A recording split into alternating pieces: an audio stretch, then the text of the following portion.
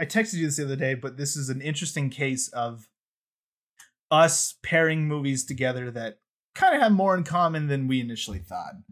Because the BFI. I'm curious what you think is it particularly in common between these two movies. But hey, they're both movies about being punished for forgetting your wife. Yeah. Okay. Yeah. So the BFI spectral Sight and Sound spirit. Yeah. movie of the week is over there. the classic Japanese. Yeah, I just noticed that. Somewhere there. I don't know. I still haven't figured out how to point in mirrored Zoom land. The movie of the week is Kenji Mizoguchi's Ugetsu. Ugetsu Second Monogatari. Mizoguchi of the podcast. Yes, the first one was Sancho the Bailiff, and reviewed that a few episodes ago. Yeah, and now we're reviewing Ugetsu, which is the second and final Mizoguchi film on the BFI list. And it is a movie I've seen before. Chandler has not.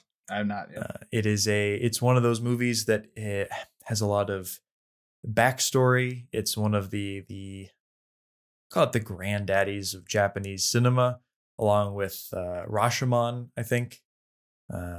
Roger Ebert particularly espoused the idea that this and Rashomon were the two movies that help bring Japanese cinema to the Western audiences, and directed a lot of critical attention towards Japan in the 50s. And then, of course, after that, Kurosawa started shitting out masterpieces, and the world was prepared to receive them at that point. But Mizoguchi, despite this film being, it had wide critical reception when it was released throughout the world, it has kind of fallen off from the consciousness of film criticism, sort of. Mizoguchi himself, as has Mizoguchi as a whole. Yeah. And cringe. That's fine. There's some directors where I'm like, this director really needs more attention, and I think Mizoguchi could definitely deserves more attention, but he's one of those directors where I'm like, he's a nice little hidden secret, and you can find him if you want, or you don't have to. I'm not worried because he's great. At the very least, he's very interesting. Safe. Yeah. So what did you? Well, before we get real quick, Ugetsu is based on some classic Japanese folk tales. It tells the story of two pairs of husband and wife. One's a potter. One is a aspiring samurai. The other husband is an aspiring samurai, and they both aspire too much to their goals and end up screwing their families in a time of war and destruction in Japan. And it's got some interesting supernatural elements to it. It weaves Japanese culture and history throughout its narrative, and it is fairly short too.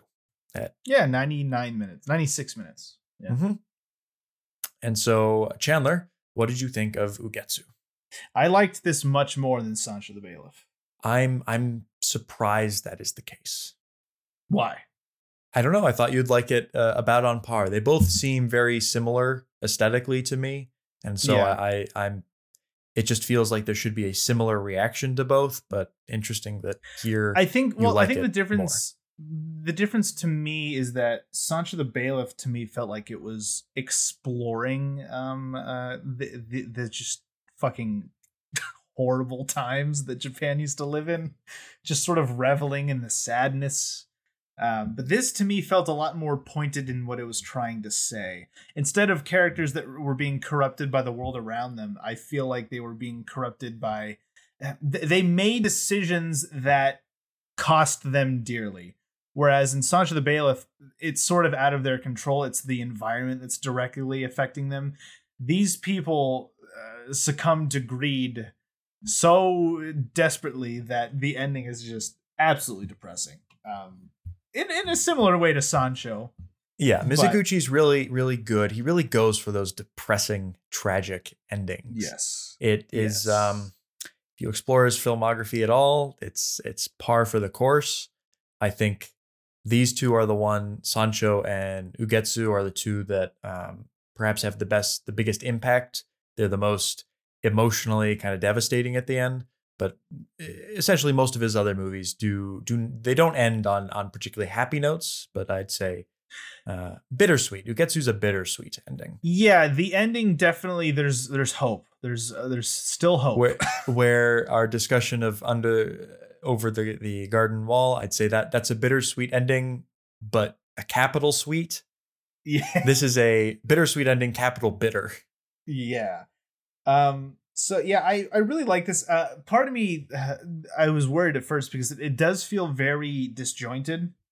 Because it follows two couples essentially, and they're not necessarily mirror experiences. They're both tied together by these themes of greed, and they get more divergent as the film goes on. So you start by following all four of them, then you follow the two of them, and then it fractals out until the end when they kind of come back together. And it's funny because I watched this this whole last week. I've been watching Samurai Champloo again, starting from the beginning.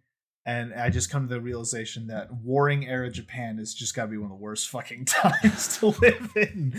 Oh my God, it's miserable. Oh, it's miserable. This is the note I wrote down. Ugetsu is filled with misery, death, and despair. It's just, it really emphasizes hard times, violence, and the greed and the ambition that precipitate those hard times. Every facet of this world is just being driven by nothing but greed. You have soldiers ravaging homes looking for treasures and scraps. You have people I mean they're the main characters are in a way war profiteers. I mean, selling guns in time of war is not as bad as selling pots. But they do go out of their way to say that, like, you know, war profits made in wars are lost easily. Sure, although I'm not exactly sure selling handmade pots during war is war profiteering. Well, I think your handmade pots are gonna sell well regardless of the war or not. You're right. You're right. Maybe better. Maybe those people shouldn't be buying pots. They should be buying defenses for their homes. But yeah, it's like, you know, war, the economic opportunities that war offers, the ambition, the career opportunities war offers. Yeah, it's just there's no hope in this world until the very end.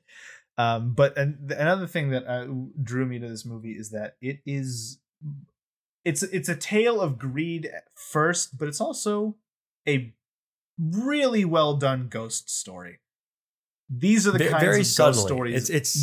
It's like a ghost story that appears in the middle of this tragic tale and makes it worse in a way, because like we said, it fractals out. We follow both of the men, both of the women, and it's just his story, the potter. The potter's story. His little vignettes. We cut back occasionally to him and his journeys into the spirit world, and because the rest of it is fairly grounded. And I think you could say that the idea of mysticism and something spiritual happening in the film is first introduced on the lake, the boat ride, which I think is the first time in the movie when they travel over the lake. Yeah. And I think that's the first time in the movie where it really sets a tone, an atmosphere other than gritty war. Like it takes an interesting turn away from, it's still dour and miserable, but it's in this kind of weird, creepy vibe, and does a very good job at evoking that feeling. And then it doesn't really come back until later, just kind of like simmering underneath, where you get this feeling that there's something else, there's something mystical about what's going on with him, and then, you know, it's eventually revealed.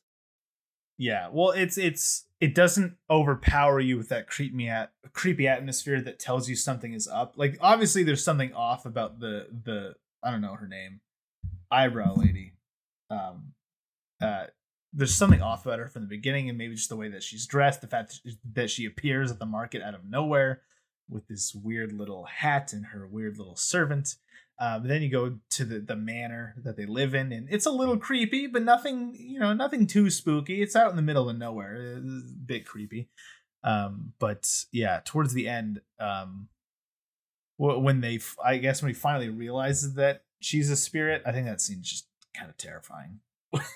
when he tells her that he has a wife, she kind of freaky. But of all of the ghostings, my favorite is the final ghosting.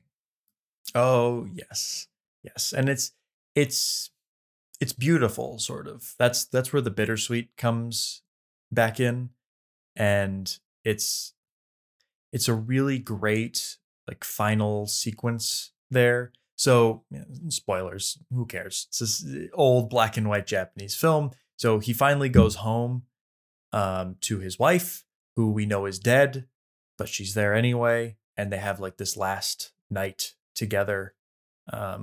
And in a different film, in, shall we say, Kwaidan, it could go the Kwaidan route with the black hair.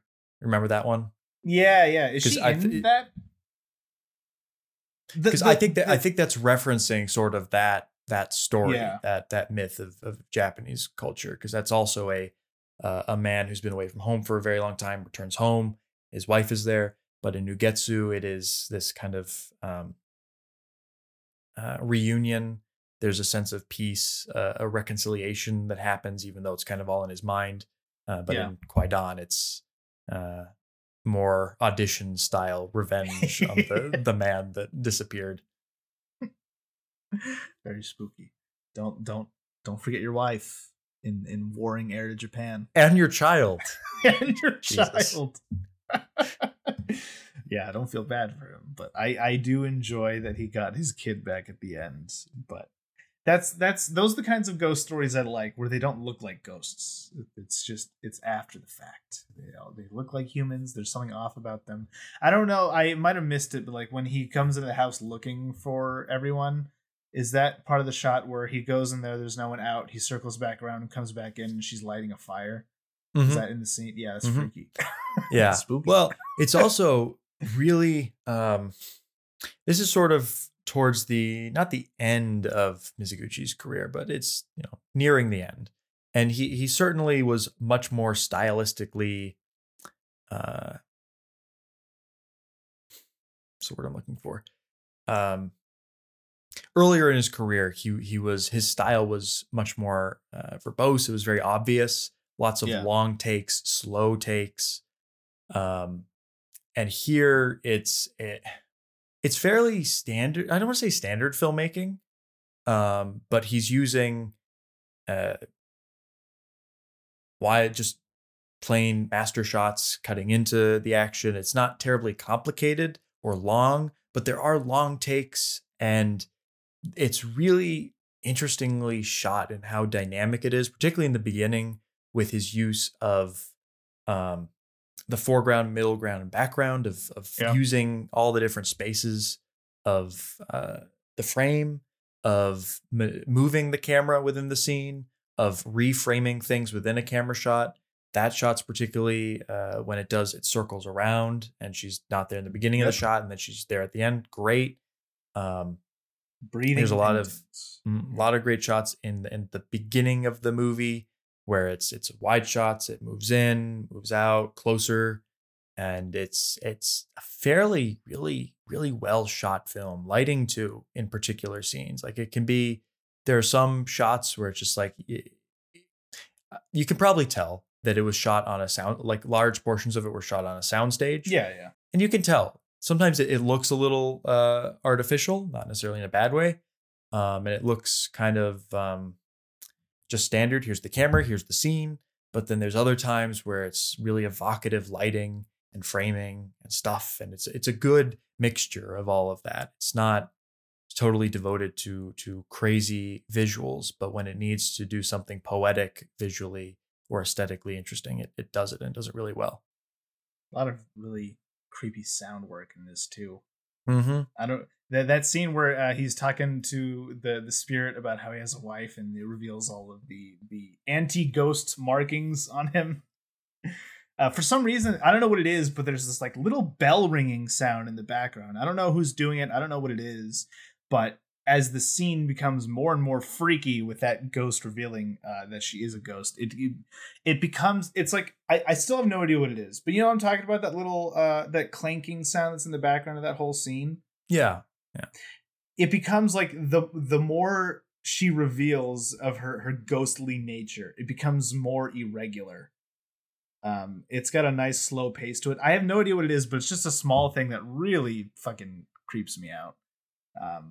Yeah, it's a good little. It's not as it wasn't as much of a horror movie as I was expecting, but those little pockets of it are very spooky.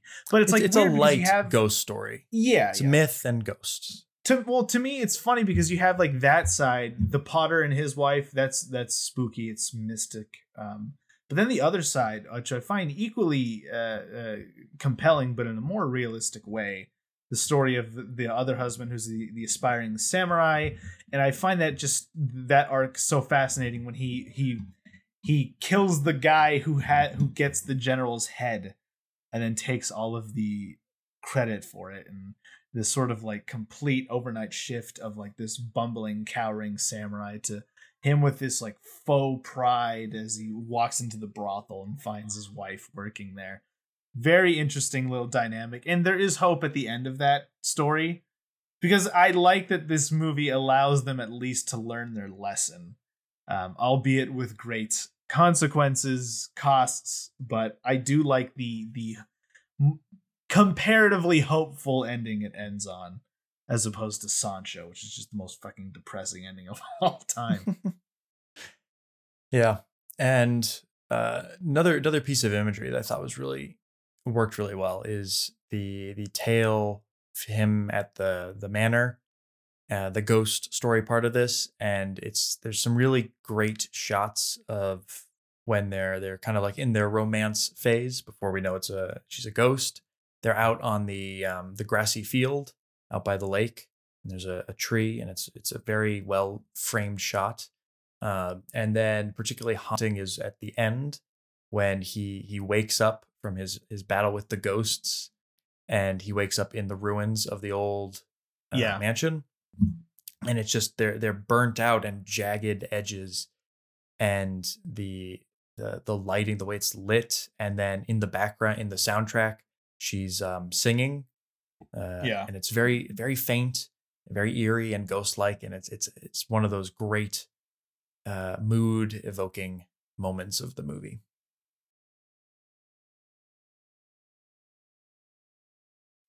There's a little funny scene. It's only funny to me because I'm an English speaker. When they're on the boat, going to wherever, and she's singing that song. It's I don't know. Again, I know nothing about the Japanese language. I always find it funny. And they're singing. There's like two vowels, and those two vowels are translated to like two whole fucking lines of English to me. Yep. Oh, Japan. Oh, Japan. Oh, Japan. Never change. But yeah, very very solid movie. It's I don't know. It's such a almost formless movie. It's so restrained. It's so unstylish, but says so much by doing so. It's difficult to distill, but I don't know. I want to get the Criterion now. I quite enjoyed it. It's a good Criterion. It's got plenty of stuff. Speaking of Kaneto Shindo, the director of Onibaba, he did a documentary which is on the Blu-ray, and I feel like it's 3 hours long, and it's about Kenji Mizoguchi, and he just goes around interviewing everyone he can find from Mizoguchi's past after he died. I watched a little bit of it. It was a bit long. 3 hours long. Yeah, for the Mizoguchi fans. Yeah, the hardcore fans. With Ugetsu, I'm not as emotionally attached to the characters as I am in Sancho. I don't think there's far more to get invested in Sancho, but I think Ugetsu has perhaps the more interesting plotting, the more ambiguous morals and things to say, and Mizoguchi is sort of a a progressive when it comes to Japanese society, but I find it interesting that you could read the film as telling people to stay in their place in life, as like these two peasants try to overstep their bounds in society. They get punished, and in the end, they're happy because they're back in their fucking place in the village with their families, and don't leave. Don't want more in life. I'm not saying this is what the movie's saying, but you could read it that way. I agree. And it could be read that way. Well, to me, it's more about like ambition without exploitation. Because obviously it's about greed. Don't make pots for soldiers, I guess. But like he's not making an honest living. He's profiteering off war, not in the same way other people do. The other guy, definitely. I mean, he killed a guy and stole his honor for personal gain. And then in the end, he's working hard. He's working hard at the little thing. For me, I think it's less the war is less important about the morals. It's more that he's trying to profit for the sake of profit. That he forgets the fact that he's doing it for his wife and kid, and that they have enough money. They're the reason, and he loses sight of that and is more interested in just selling as much as he can. And at the end, I think it is ultimately a advocating for responsibility to those that you love, that you have work, but that work should be in service of something that's more emotionally fulfilling. Yeah. And something that you've a life that you have responsibilities towards and you should not neglect. Bottom line, Mizoguchi's based. And Mizoguchi's great. Yes, I do. Very a little based. Interesting plug for another Mizoguchi film here, the Loyal 47 Ronin. It's like 3.5 hours or something. It's 2 parts, and this is earlier on Mizoguchi, so it is really interesting framing, but the shots are long, like it's just slowly moving, like very evocative of like Japanese picture scrolls, like scrolls of And I think aesthetically I find it almost more interesting than Sancho or Ugetsu, even though it's not a better movie than those movies. But I do recommend some of his earlier work where it is much more like stylistically flamboyant and leans into his own like slowness and Japaneseness. He's a very Japanese director, and I find it interesting that like Ozu, he's very Japanese, but in a very different way. He's more into the myth and the culture of Japan, of classic Japan, and of looking at society in Japan, rather than Ozu's more kind of grounded and based in real life and family dynamics and contemporary Japan. Yeah. Examine the past to explain the present. Yeah, a lot of that. Is Ugetsu one of the best films ever made? Does it deserve to be on the I would say yes. list? Towards the bottom, though. I'm gonna say towards the bottom. Interesting. I did say yes to Sancho the Bailiff. Sorry. A visitor of the podcast, special guest. I'm gonna say yes to this one as well. Oh, okay. In honor of Marty and the people, directors who like Ugetsu. Yes, it is. It's a very unique experience. One of the other reasons is because I think it is one of the better examples of classic Japanese culture. It does a great job of showing the differences in society from our Western perspective, the different like roles in the history of Japan, but also, you see things like kimonos and the way that the army is formulated and how you advance in society. And it's got the Japanese music, the biwa, little. I think there might also be a shamisen in the film somewhere, but also the style of singing, the classical style of singing in Japan. So as always, I think it's a bit of a cultural document, which I like. Always fun. Thanks for watching. That was our review of Ugetsu, and of course we were also reviewing audition over the garden wall. It's fun. Great things. I think we recommend all three of them. They're all good. To all a greater good. or lesser extent. Yeah. And yeah, thanks for watching. Like, comment, subscribe, do the thing. Bell. Appreciate it. Bell, comment, yeah, all of it.